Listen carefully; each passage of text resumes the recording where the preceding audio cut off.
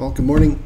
Welcome to the Goat Rodeo podcast. Today I'm sitting with easily one of my best friends, Phil Bond, and I want to just talk with him a little bit about his story and his journey to Christ and up until this point right here, right now. So hello, Phil. Hello. Hey, thank you for doing this. I know I've heard bits and pieces of your story, just so we've gone to know one another, but doing it in this kind of format is pretty brave, so I appreciate it. Yeah, no problem. Let me start out with just asking you some questions. I just want to find out, where were you born? I was born here in Winnipeg. And to what kind of family? Why don't you paint that picture? I was born into a very volatile home. It wasn't. We moved a lot. My dad was into real estate. He would be home. He was also a diesel mechanic, so he would be home very infrequently. But when he was home, he was a whirlwind. And then because we moved so much, the schools and everything else, it was always a different school, a different group of kids. So I didn't really have any long-term friends, at least not until grade 4 or 5. And when you say that your home was a whirlwind, obviously you're moving around a bit, but what does that mean? It was very. I don't know how to put it, but you never knew from day 1 to day 2 how safe you felt or how safe you were. Even in school, I had a lot of bad experiences. I was a very mouthy kid, so it would get me beat up a lot. Right. So. Right. Yeah. So I mean, it's interesting. I grew up in the church. We went to church every Sunday. My grandmother demanded that we go there. I didn't want to be there. I didn't want to have anything to do with it.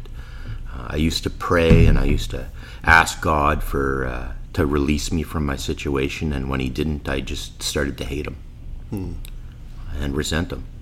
Like release you from your home situation? Yes, right? Yes, absolutely. Right. And what did that? How did that hate manifest itself?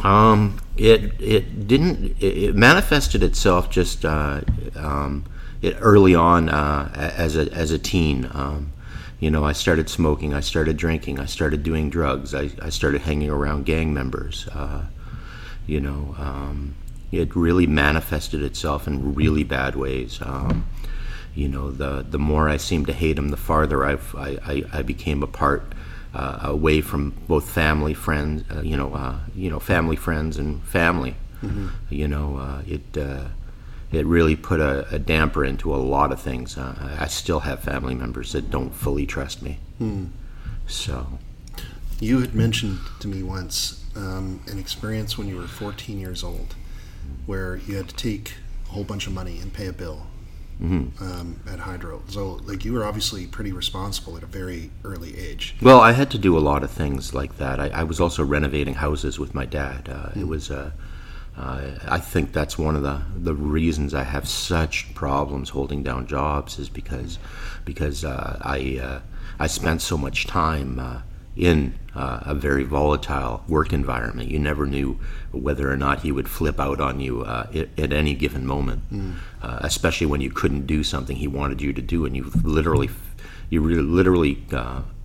were unable to do what he wanted you to do. Right, because it paralyzes you, right? Well, it's not the paralyzation. I mean, I literally, let's say he wanted me to putty something, I literally couldn't do it the way he wanted it done. So, I mean, it just got to the point where, there was no getting around it. You were going to get screamed at. Do you feel like those father issues colored your appearance of God or your experience? I think it did for sure. I mean, when your father is like that, and they're telling you your heavenly Father, the only recollection you have of a father is like that. It's this violent, overbearing man that I mean, until I was 16, he'd never shown any kind of love towards me. I remember when I was 16, he tried to hug me, and he literally ducked a fist. Right. I told him, you can beat me up, do what you want, but if you ever try and hug me again, I'll kill you. Yeah. Yeah. What bridged that space to the point where you saw Jesus as a friend? I always believed in God, as much as I hated him. It took me 40 years to come to Christ. It took me 40 years of drugs, alcohol, the occult. The list goes on and on and on and on. I mean, I couldn't have been farther away from God, But it got me to the point where I was sitting in a meth house, broken down, unable to function, and I was crying out to him. And I said, release me from this. And after I was released from the situation, and it did happen, I started to go to church and all these other things that put pieces into place in my life. I mean, it was a long journey. I mean, at one point I went back out to where I was before for 13 years and came back again. So it was a long, hard road to say, look, this is where I need to be. But at 45, I turned around and I never looked back. I mean, I was just so broken. And I believe some people need to get to that point where they're so broken that there's nothing else to turn to. There's nowhere else to go. Yeah. What was that wall moment for you?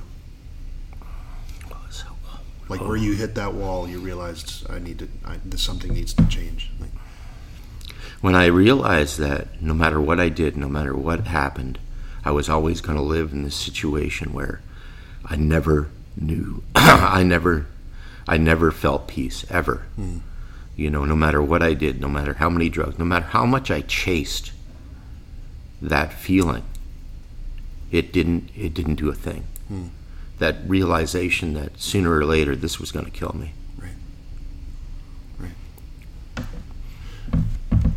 Stepping beyond that to this place where now Jesus is your friend and you've needed to change. What's life been like since that? Well, he released me from cigarettes, drugs, and alcohol. It'll be 3 years on July 20th. Awesome. That was an instant release. Everything else has been a struggle. It's not. It didn't make my life perfect. I mean, anyone that thinks that it's going to make your life perfect is in for a surprise. Yeah. But I mean, what it did do is it changed me from the inside out, and it changes me every day.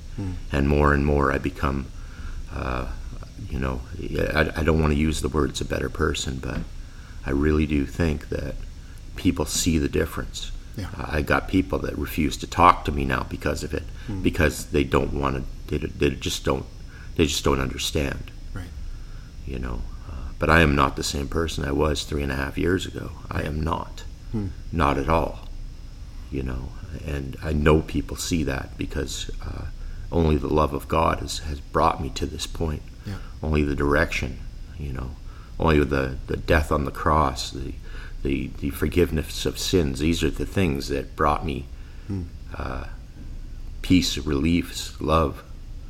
I'm finally coming to understand what a Heavenly Father really is. I never knew that before. I always thought it was this big, mean guy coming down on you. Right. How has that realization changed your relationship with your earthly father? Well, about 13 years ago, I forgave my father for all the things he did to me. My grandmother, who's a Christian woman, she was alive at the time, she said to me, you got to forgive your father, And at the same time, I was listening to some people, and they were saying, if you drink a cup of poison and holding a grudge is like drinking a cup of poison and expecting someone else to die. Wow. So I got to that point, and the angry, violent person I used to be left me.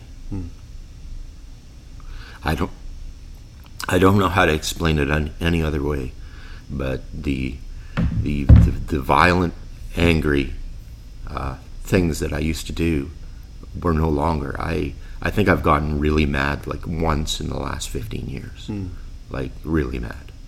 So I mean that's a true testimony too, you know, because at the time this is when I was coming to Christ for the first time. So I mean he changed me. He always had his hand on me, even when I went back. I mean I went from the same situation I was before when I first came to Christ, back right into the same situation I was 13 years later to come back to Christ again. So that to me tells me that he had a hand in it. So you now, what I see in you is I see you now pouring out for Christ, taking care of people that are around you, whether it's a concern, you know, for someone sitting next to you on the couch in Bible study or leading a prayer walk. Like you seem radically different from those days. So do you see that? Well, the radicalization is, you know, you spend so much time trying to make sure of others instead of yourself. You're getting out of yourself. You know, when you're not around, when you're not with Christ, you spend so much time chasing things for yourself. You don't think of others. You're very selfish. And I still have my selfish moments. I'm not going to deny that. I still have my moments where I'm like, okay, I want this. But, you know, the release is, you know, the more you give to others, the more, I really do believe, the more you find freedom. I mean, the more you serve, the more you find freedom. Yeah. You know, in Christ you'll find freedom. A lot of people say, you know, oh, well, you're following this God and you have to do all these things, but I think it's more that you want to do all these things. Yeah. You know, and it's also the fact that you spend so much time chasing other things when you're not with Christ, and when you are, you have all these things that you don't need anymore. You know. So if Jesus was sitting here right now, what's something you'd say to him? Thank you. Yeah. Awesome. I'm going to close the chapter here now. All right. And we can pick it up another day. But, thank you, Phil. Okay. You have a wonderful testimony. You can see it go, just how God has brought beauty from the ashes. And it has enriched my life to no end. And I can see it enriching the lives of the people in the church that you attend to. So it's very clear the Lord has brought you. You know, the light's gone a long way, but He has brought you. You know. So thank you. Yeah. Thank you for sharing with us.